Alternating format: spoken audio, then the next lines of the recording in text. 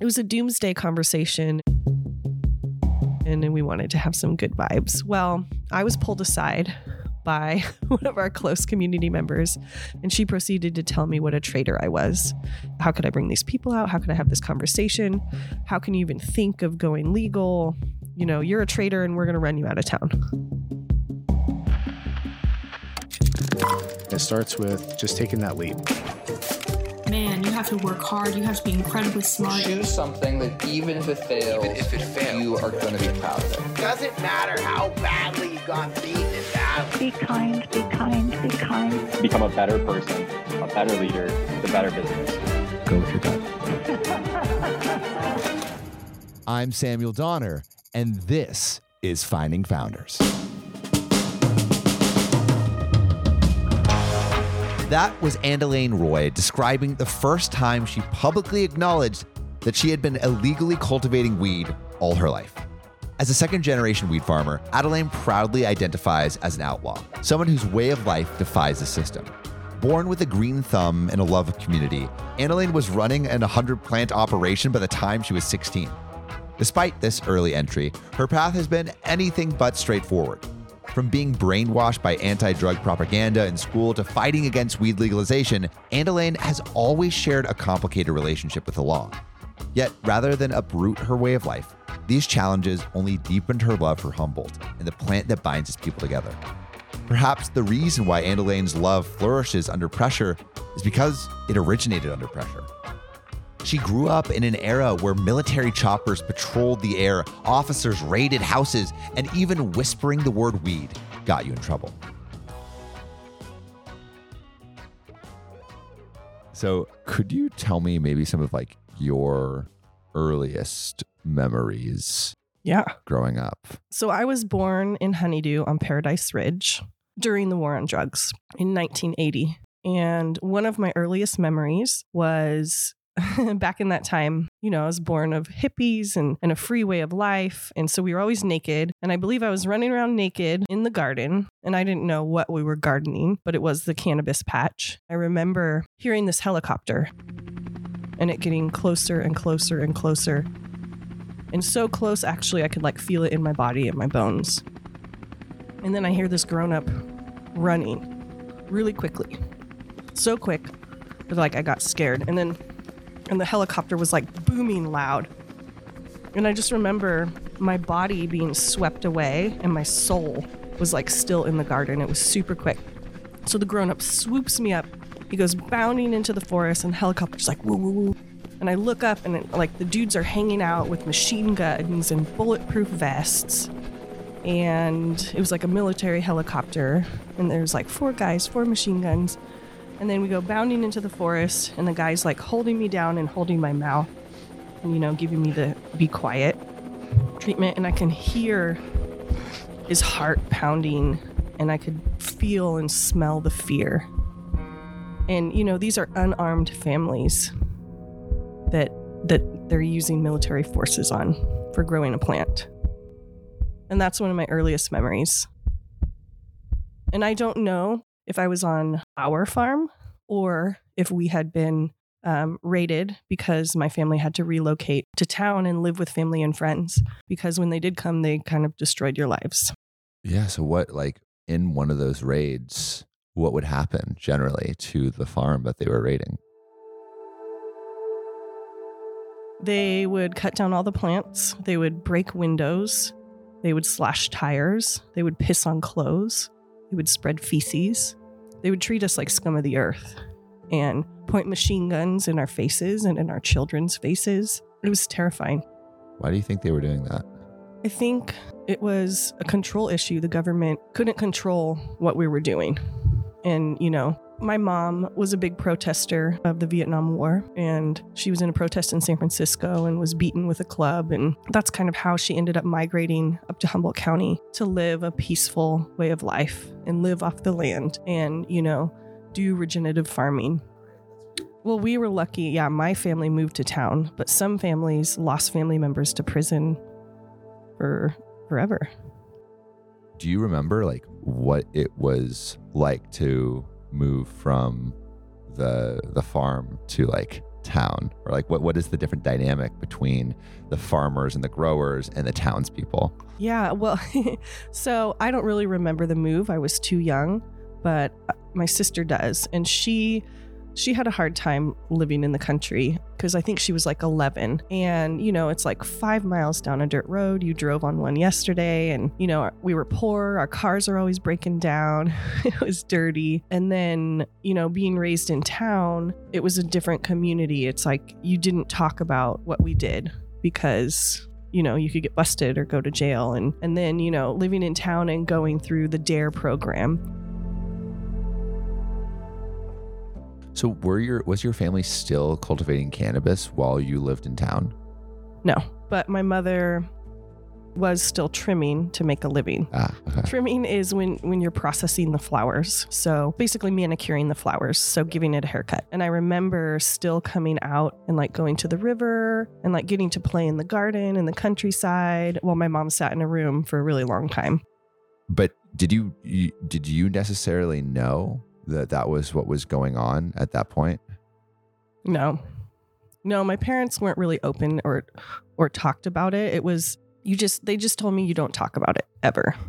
Yeah. And what I loved about is like what I was born out of was this sense of community, this way of life, and these core values of, living peacefully and harmoniously. And I'm hoping, I can continue that legacy that I was born into. But there were forces that educate it out of you. I guess, could you tell me your experience with the DARE program? Yes. So drug abuse resistance education, I still remember it. And of course it was like marijuana was bad and, this terrible drug. And do you remember like any of the imagery they used to say like, this is what marijuana would do to you, or like any of the stories that they would tell? I remember role playing, but what I really remember is like they instilled that we were supposed to tell on people and narc people out. And that was kind of just a code here. It's like, you don't do that. But I did end up going home and narking my sister out. Oh, what? I did. I was like, Mom, Dad, Ariana's smoking pot. And they're like, we know. And then that's the first time my parents had the conversation with me about cannabis and how they felt about it. So at that point, you were convinced by the DARE program. Yeah. You're like, okay, like this is evil. They totally brainwashed me. Wow. What do you think was so convincing about it? I mean, you have like this officer in the uniform and all the kids are listening and it was something different. And it was like, it was really hard to know what was right or what was wrong. But my parents did a good job explaining it. And, their beliefs was it was medicine and it could heal you. And, it really can. And I learned that later on in life. For so long, because of the social pressure and because it was not socially accepted or legal, and there just, wasn't studies behind it, it was hard to know if it was right or if it was wrong. Yeah, I'm sure.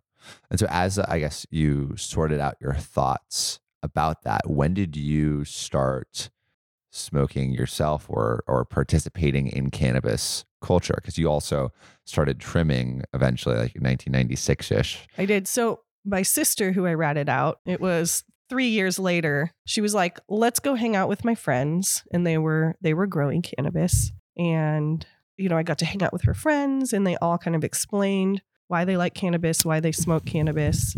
And they passed me the joint for the first time. I got high for the first time and it was an amazing experience. We laughed the whole time. We watched movies. We made food. It was a really good time. And from then on, I was kind of, I don't want to say hooked, but I was, I was a supporter of cannabis because I felt it like enhanced happiness and well-being. How did you start entering in from like, I guess, a recreational user to someone who is actually inside the operation and maybe following in your mother's and your parents' footsteps? Yeah, so that was probably, when I hit my teenage years or just before, so maybe 14, 15, my friends and I were like, this is amazing, like, let's grow some plants. And I always gardened with my mom. We always grew our own food. So we got some starts from a friend, and starts are like seeds? Are little babies. Okay. So yeah. from a friend and basically clones. So I think we had like 100. So that was your first guerrilla grow. Yep. Which is like, what they call it when you're planting it in the forest. So how did you get started trimming? It was usually word of mouth at that time. And I think my first job was in West Haven, trimming for some friends. And I did that for years every time they had a harvest. And what was that process like? How much were you getting paid and all that? Then I can't even remember, but for the longest time, it was $200 a pound. Whew. And if you were fast, you trimmed 3 to 5 pounds a day. I was always like the 3 pound a day, or like Okay, 1 to 3, depending on the quality. At 16 and it's what, this is in 96. So at 16 to do 3 pounds in a day and get $600. Yeah. That's really, really good money. What I kind of remember was like, it would be a trim party and friends and family would gather for the harvest. There would be food and there might have been a money exchange, but it was more of a like help thy neighbor type feeling.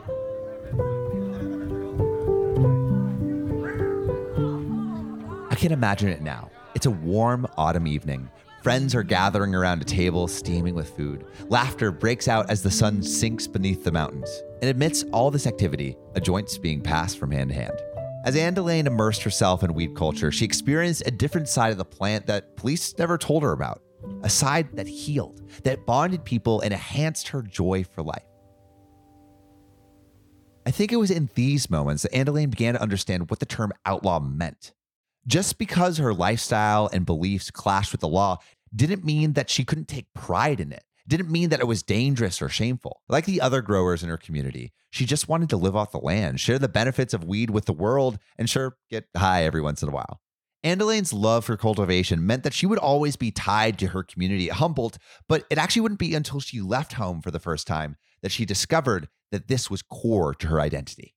What we've kind of described so far is you have what Humboldt is saying is okay, right?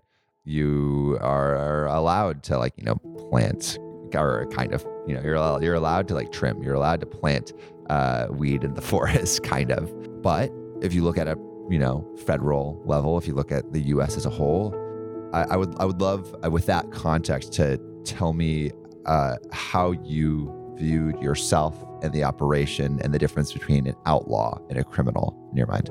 Yeah. So, in my mind, a criminal is dangerous. Somebody that hurts others or does terrible things to their benefit that's harmful to society and others. I was growing a plant with my peaceful, loving, wonderful community. And it was a plant that helped people and made people happy. I love the term outlaw because we weren't criminals, we're not dangerous, we were out of law. There was no path to legally cultivate cannabis, so we were outlaws. So you were trimming a little bit, and eventually you, near the end of high school, how are you thinking about your future at that point of thinking about college? My grandparents were amazing, wonderful people, and they gave me a scholarship to college. And I went for a while in Humboldt County, but I don't think, I was kind of stuck in the way of my friends and smoking and not making the best choices. I was still getting good grades. And my grandparents were like, please come to LA and go to college. And I was like, it'd probably be good to get outside of Humboldt and see what the world's like. So I moved to LA and went to college, and I was just incredibly homesick the whole time. What do you think was missing from LA? The trees, that sense of community, that sense of tight-knit community, the garden. In LA, there's smog and acid rain. And I remember the first time I got to LA and I was like, oh, it's finally raining. And I stuck my tongue out to taste the rain, and it tasted like car exhaust. And I was like, I can't have a garden here. And just the disconnect between water use and how much garbage you produce, and not many people recycled. And I was just incredibly homesick. And I felt like my core values that I learned from my family and my community around, sustainable practices and gardening, and it was just missing. And I had a huge hole in my heart. I think the disconnect, I think is a really big one, because you're so connected to your food here. you're so connected to nature. And in LA, that's kind of hidden away. You don't know where your food comes from, and you don't know where your trash goes. And you don't know where your water comes from. No. And I think that gives you a much more cavalier attitude towards nature and a loss of respect for it too. And I imagine that's probably a lot of what you were feeling. So if you wanted to, I mean, obviously you're very passionate about like agriculture and regenerative agriculture. Why did you decide to study child development over something like agriculture, or like even maybe city planning or urban planning or something closer to what it seems like your life had been leading towards up to this point? Yeah, I think a part of it was, I'm a nurturer. I want to take care of people. And I also knew that was the next generation. And if I wanted to pass the core values that I was raised with on, I wanted to do it to the next generation and be a teacher. So after you're finishing, what is your plan? Like, what do you want to do? As soon as I graduated college, I came back home and looked for a job in teaching. I was also chasing a boy. Can you tell me about chasing that boy? Yeah, he's my husband now. No spoilers. So yeah, how did you first lay eyes on this boy that you were chasing? We were kind of raised together as well. So my nanny and godmother was his stepmother. So we knew each other when we were younger. And then over the years, she kept introducing us. So she introduced us like around 12 or 14. And then she introduced us again around 16, 18. And we like briefly hung out. And then my best friend started dating his brother. And I kept driving home to get a glimpse of the boy I had a crush on. So it was a little homesickness and a little love interest. Yes. A little bit of both. When did you guys were you guys doing anything together? Was there any like a cannabis cultivation together? Like, what were you guys bonding over? I had to chase my husband for like a year and a half before he took me on a date. We were at his mom's house because my girlfriend and his brother were living there. And we invited Prem to dinner, and he finally showed up. And we were just like hanging out, and my girlfriend Shannon was really tired of hearing about it. So she took Prem aside and she was like, if you don't take my friend home tonight, I'm gonna like be really mad at you. So he asked me to come to his house, and I never left. That was in Honeydew. Honeydew, where all relationships should start. Yeah, I know. And there's just this magnetic pull for me for this spot. Honeydew is so beautiful and majestic. And I was born here, and my heart and soul was never able to leave. I have like a deep connection with this place in the way of life. Can you imagine the intense love someone must have for a place to drive 12 hours every weekend just to see it? If that's not evidence that Humboldt was Andalane's heart and soul, I don't know what is. Interestingly, something that all of our guests in the Cannabis series have in common is their love for Humboldt. No matter how far and wide they've traveled, whether that's to South America, Europe, or the East Coast, they all echo the sentiment that there's no place like home. To Andalane, LA was the complete opposite of home, a concrete jungle where people's disinterest in the origin of their food and water was as palpable as the smog in the air. A place where waste wasn't seen as wasteful and conservation happened on a conservative scale. Having been raised to treat the land with as much respect as she would treat people, it was no wonder LA felt like an alien country. Just as community and environmentalism nurtured her love for Humboldt, so now it was calling her back. In 2004-ish is when you started to get more into growing. You were also teaching at that point too. So tell me how you got more into growing. Well, my husband was born and raised in Honeydew, and he's a second-generation farmer. And his father was part of that generation that brought seeds. He was born into the way of life and was able to continue living out here with his family, cultivating cannabis. We started dating, and I was teaching preschool and living in town and coming out on the weekends. And so whenever a harvest was in, I was processing to make a little extra money because preschool teachers don't make enough money. How much were you making? I was making like $800 a month. A month? Yeah. I was like basically kind of sleeping on friends' couches and could barely make my car payment. And when you were trimming, how much you were making? $800 in a weekend. That's a big difference. Yeah. That's some big supplemental income. Yeah. So did the attractive force of the money you were making trimming, did that change your outlook on what where you should be spending your time, or where you thought you should be spending your time?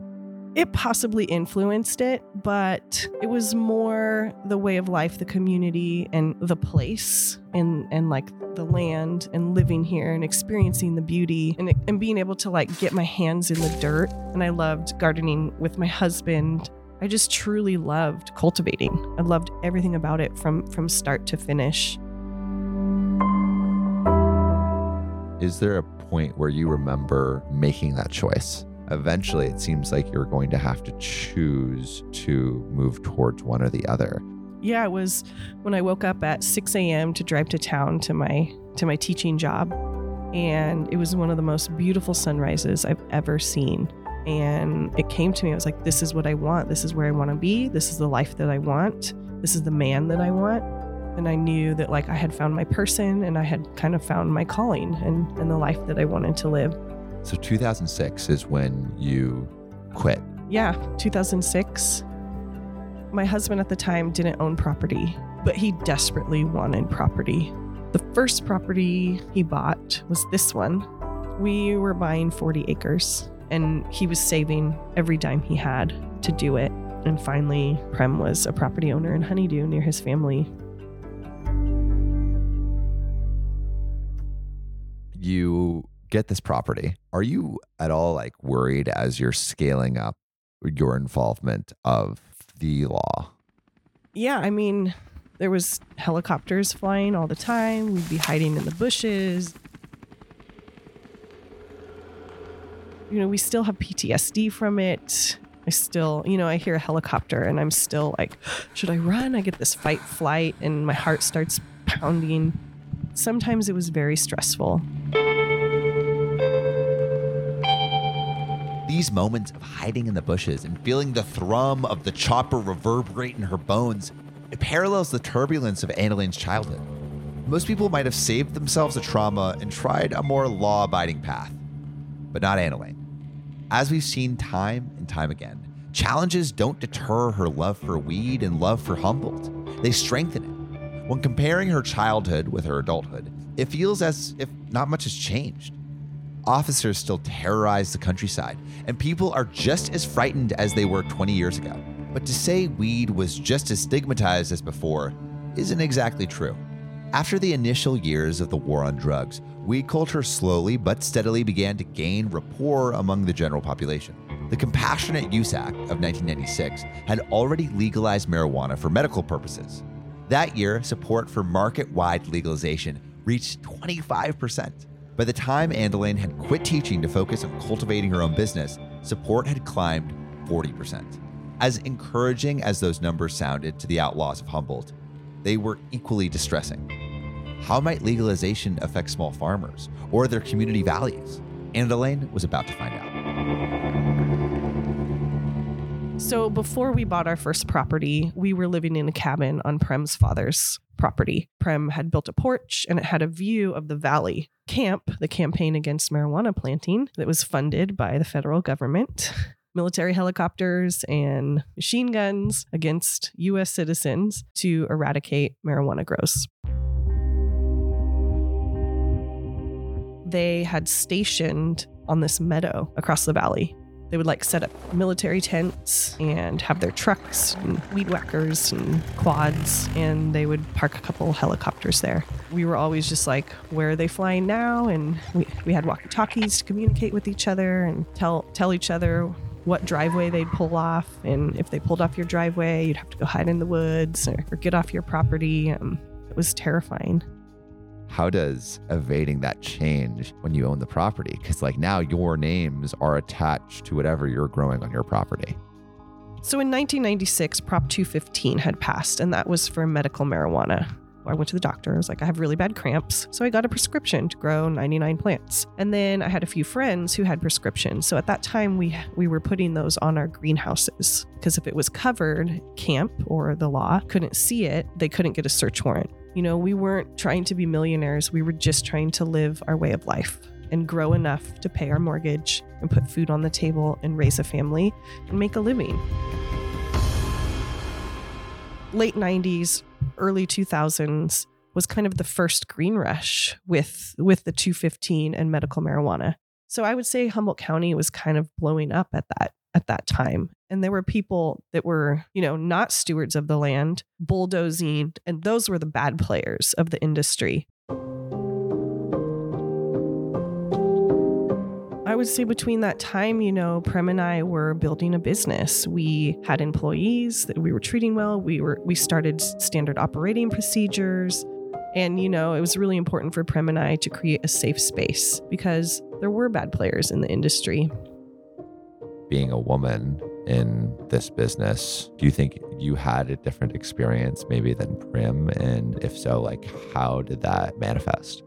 I didn't experience that until we became a legal business and I had to start working with other industries like lawyers and the planning department. I had friends that experienced that. So, they would date a man for years and years, help him build the business. And then, they would break up and something would happen. And then I had a few girlfriends that were kind of left with nothing. And that was kind of a typical misogynistic, sad story that would happen. In an outlaw industry, there were no rights as an employee or working with a partner. There's no paperwork there, so you're just kind of out of options. Yeah.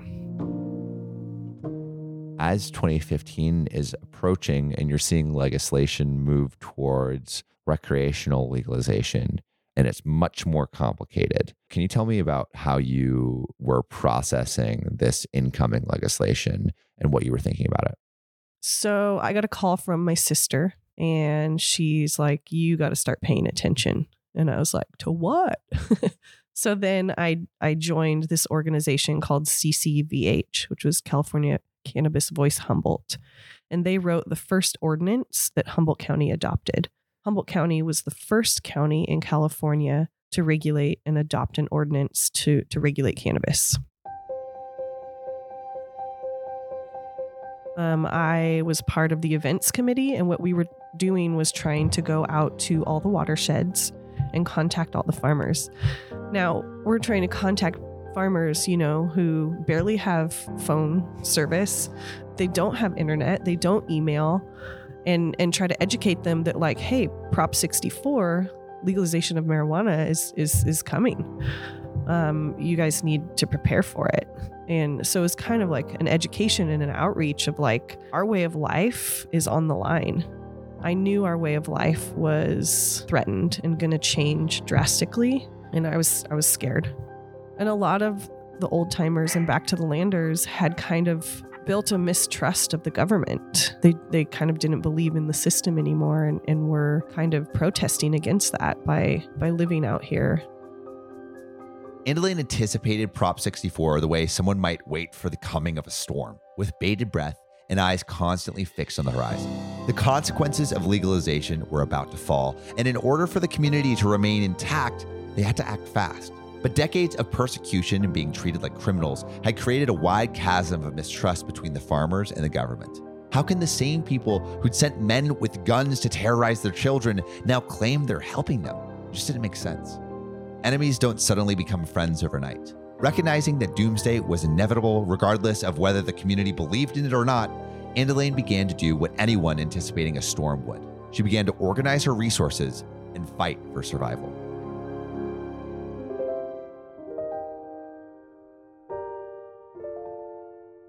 My sister, Sequoia, was on the board of the directors for CCVH. Also, Tara Carver, who was the founder and executive director for HCGA, and my little brother. So this group organized to help the county write an ordinance that would regulate cannabis in a way that worked for farmers. Because here's the county and the board of supervisors wanting to regulate cannabis, but they don't know anything about us. They don't know how our businesses operate. So this group formed to basically tell them how it operates, and going out and talking to farmers who have been fighting the law and outside of law and outlaws and thriving in it, really didn't want to hear it. Yeah, I mean, because everyone's making a ton of money right now, right? Like were this thriving. is known as like the golden years of cannabis. Our county was thriving too. There isn't really another industry that brings in money. How much were people making? Millions. Millions. Yeah. Wow. Some, the big players. These farmers don't feel like there's a reason to change. So No. Can you tell me like a conversation that you had? So I was worried about my community and I wanted them, my friends and family, I wanted them to know what was coming. And it was kind of like, it's coming and there's nothing we can do about it. So educate yourself, prepare, save money, like start conserving. So I hosted a meeting at my property. And CCVH, the executive directors, came out and kind of gave their spiel to the community members that showed up. I think there was like 25 or 30 people. And I had it catered and I got kegs and, because it's like we're all about community and food and good times. And it was a doomsday conversation and we wanted to have some good vibes. Well, I was pulled aside by one of our close community members and she proceeded to tell me what a traitor I was. How could I bring these people out? How could I have this conversation? How can you even think of going legal? You're a traitor and we're going to run you out of town. Right. Because there's this, a culture of not talking to the There's law. a code, a strict code. And this was riding the thin line. But I guess I had the forethought and I could see what was coming, that this was going to be detrimental to our community. A lot of community members felt this conversation was unsafe because there was a mistrust of the government.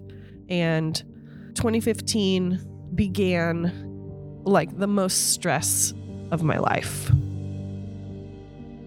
And going compliant and the fear that like we could go to prison and lose our children, because Prem and I had children at this time. And, it's like you put your name down and say you're a pre-existing cultivation company. What is California going to do? What is the federal government going to do? Because essentially what you're saying, you were doing something illegal. It was right? absolutely terrifying. We were admitting that we had been out of law the whole time.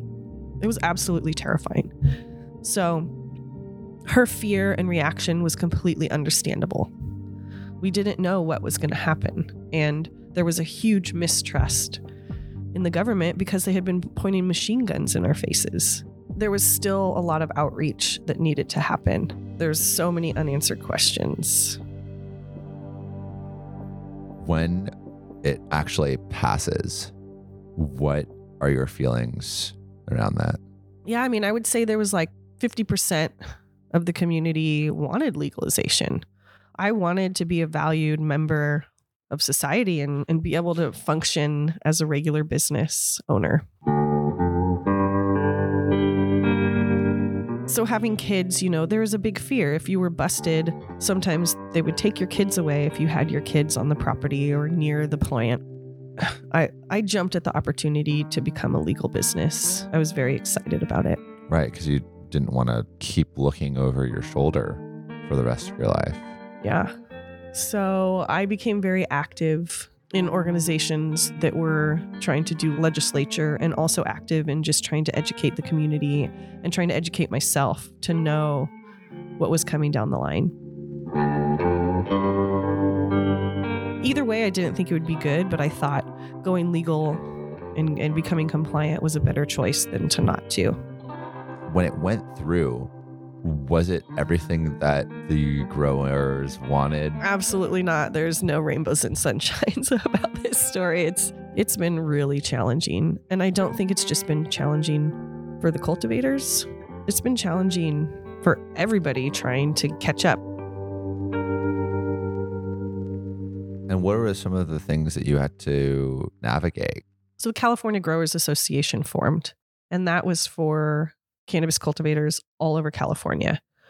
I don't think that organization, and I don't think we realized what a huge gap there was between indoor cultivation and sun-grown cultivation. They're completely different crop. The rules are ever changing all the time. So the amount of work and effort that you had to put in to knowing the rules and staying in compliance and keeping up with all the changes, it was like a different industry every year. A good example of that is first we had SIPCA for track and trace, and that was like a county metric system. So we sign up, we pay the money, we hire consultants, I hire a staff member to get trained in that program. Well, that dissolved. So all that time and money spent on consultants and hiring the staff, all of a sudden it's gone. Thousands of dollars. Then there's the California track and trace metric. We'll have 1,500, 2,000 clones. And that's like ever changing, but we have to tag each individual plant. So you can have one package tag for 100 clones, cuttings, or babies, but each plant has to have the tag number. So you either have to like go into the computer, put the number on the stickers, and then, somehow sticker each individual plant. And it's taking away from the cultivation and ensuring that we're successful in growing a good product. And it's just very tedious and not realistic for the way we grow. Now, especially for outdoor grows. A lot of the regulations are based off of indoor grows, and it's not for sun-grown or small family farms.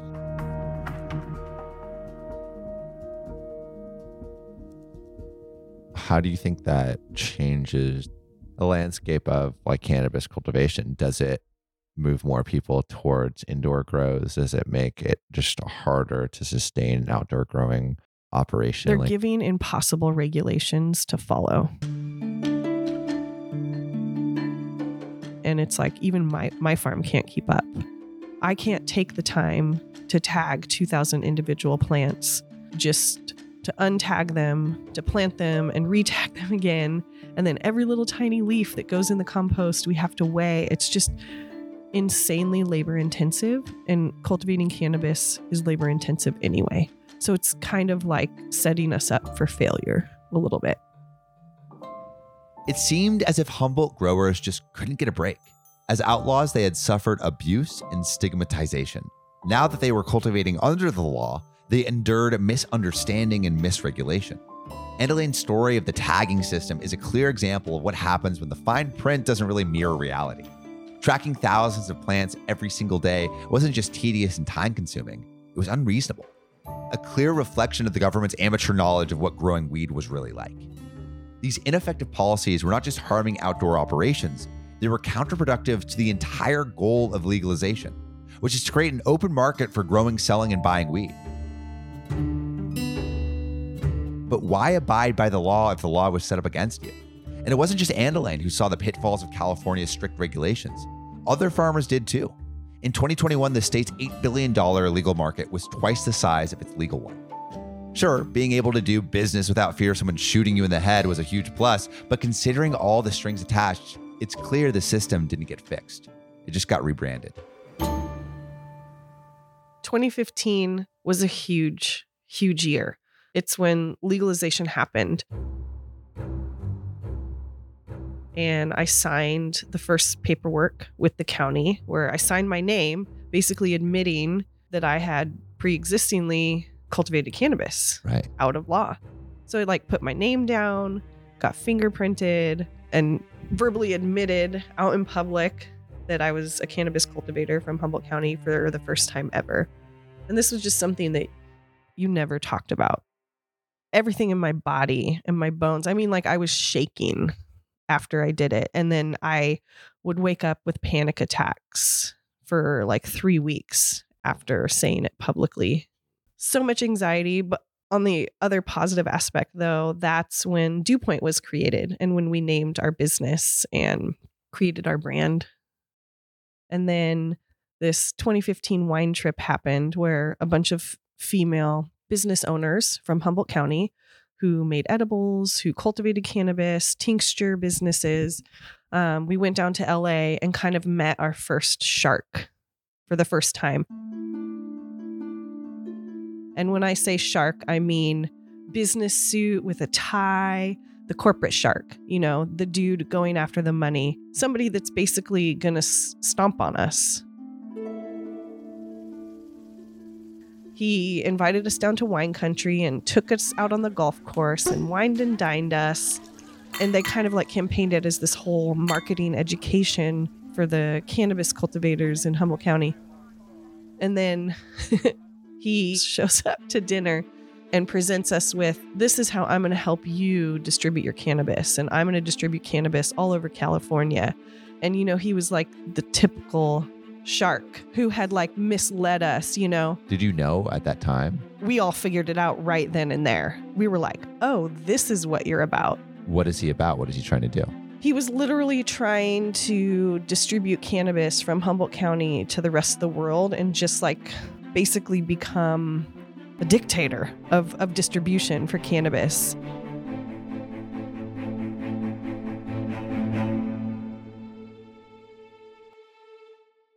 And that was what it was. He was trying to take advantage. You know, a good example is a company coming in, interviewing a bunch of small farmers, taking their story, using that marketing content, and then not buying their product, but taking all of their IP. And that's not exactly what he was presenting, but he was trying to do like a hostile takeover and come out on top. Right. I mean, what I could see is like now you would have to report to this guy. And this group does not seem like a group that would want to report to anyone. Absolutely not. We are outlaw farmers, and we've been running our own businesses and doing our own thing for so long. And, you know, we don't want to have to answer to anybody.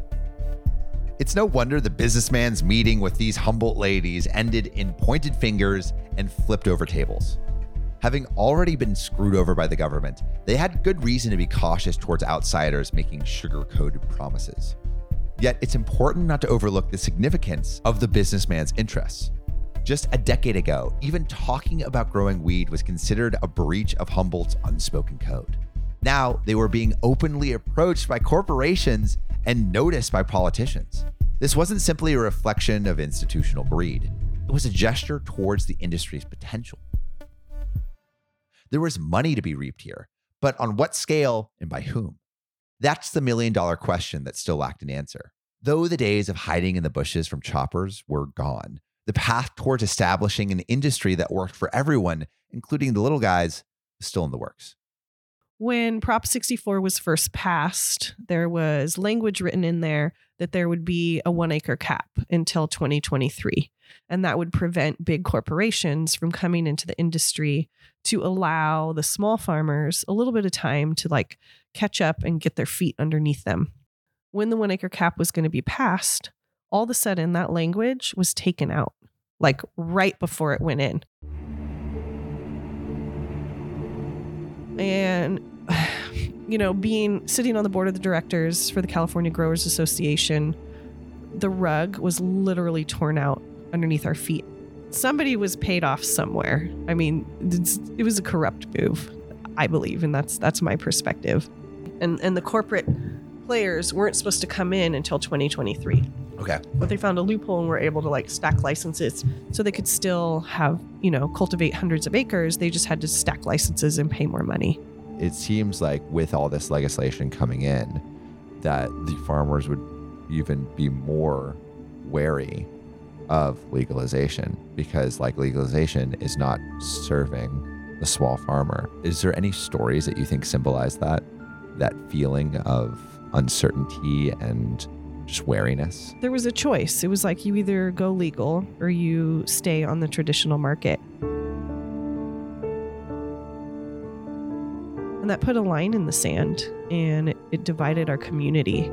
So what I saw was, you know, neighbors kind of turning on each other and it's like this farmer's trying to go legal and the next door neighbor's not, and they share, you know, the same road access.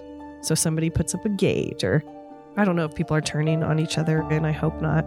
That's against the code. You don't do that. We have a tight-knit community, and it's like no matter what choice you made, it's like we're all in this together no matter what.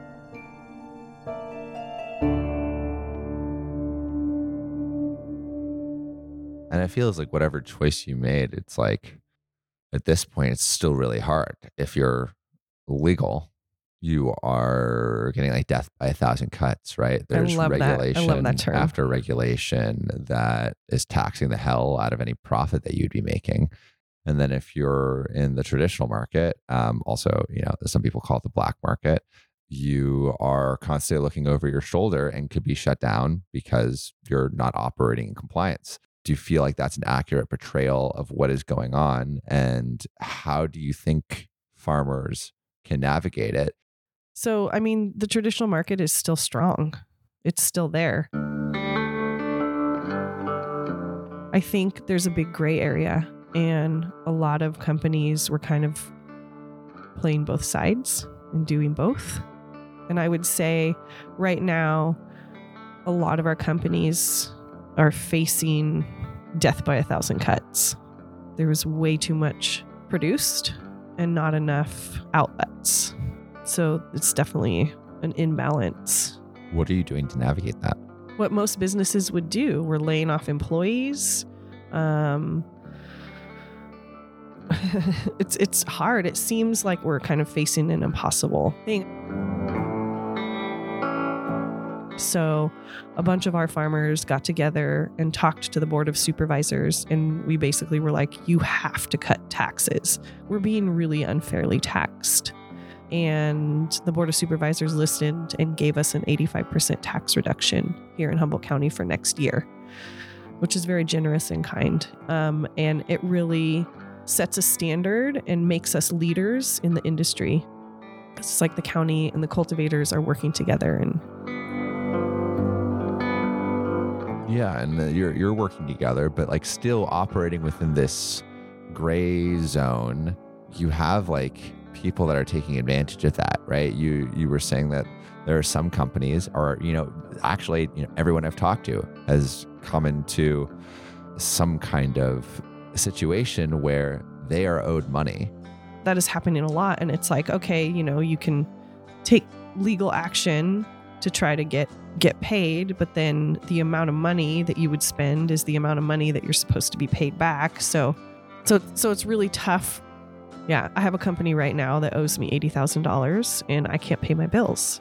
So I'm having to ask other companies to put me on payment plans. So those companies can't pay their bills. So it's kind of like a rippling effect that's happening in the industry. In an industry as fractured as cannabis, solidarity is a rare sight. Yet if there's anywhere solidarity can be found, be Humboldt, a land where neighbors look out for neighbors and community comes first. Banding together to convince the county to cut taxes was a huge win for small growers. However, a bigger problem remains, the problem of supply and demand. To put it simply, the amount of cannabis the state has licensed far exceeds what the market can handle. In the last growing season, farmers produced 6 million pounds of cannabis, triple the amount that is usually consumed. Though prices have recovered somewhat since 2021, the supply chain is still in shambles, with distributors regularly returning overstock to farmers and farmers' margins so slim they can barely pay the bills. It's no wonder why small growers like Andelaine are suffering. Though her situation might sound precarious, I believe there's still reason to hope. After all the community has endured, military raids, unfair policies, intense taxation, it's going to take a lot more than a rocky market to cut them down. Looking towards the future, what do you think you can do? What do you think the community can do? And what do you think maybe specifically Honeydew is doing right now to navigate that future? Yeah, to navigate the future, we need to change the way people see sun-grown cannabis. And trying to do outreach to the consumers and tell them why sun-grown cannabis is higher quality than indoor, and educate the consumer on knowing the farmer and knowing where the cannabis came from. So you're second generation farmer. What do you hope for the third generation of growers in Humboldt? Part of going legal was for my children and to create a business that could be passed down, and trying to look at it from a generational mindset and passing on those core values. What Honeydew can do collectively as a community is work on doing studies and seeing what an Appalachian program would look like here and within the counties, which they call the Emerald Triangle, which we're known for worldwide of producing the highest quality, best cannabis in the world. And with Dew Point, right, you are creating a brand around your cannabis cultivation. Can you tell me why exactly you're doing that? I felt that I have a story to tell. I also wanted to incorporate my core values in my brand and be able to tell my story. And I also foresaw that the prices of wholesale cannabis would go down and that I would possibly need a brand to funnel my quality product into. Currently, my brand hasn't grown enough to sustain and support my business, but I'm hoping that it will. And I created my brand because I didn't necessarily want to just sell in California. I wanted to bring Dew Point and Humboldt and our story and our core values to New York and Europe and Japan and across the world, because we deserve that. We've been here for 40 years. Cultivating sun-grown cannabis, and it's known worldwide. It's our legacy.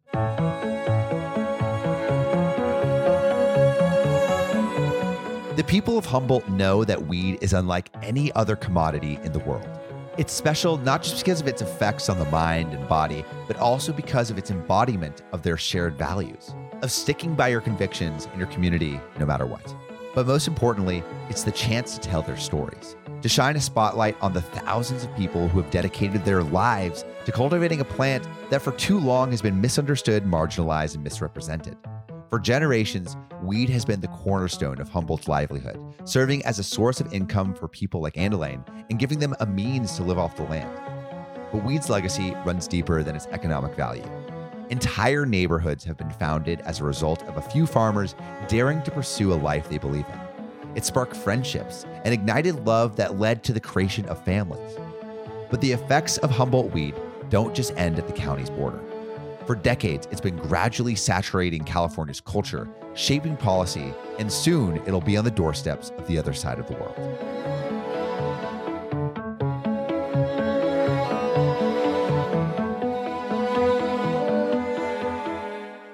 Thank you so much for listening. If you haven't already, make sure to subscribe, rate the podcast 5 stars, and share with a friend.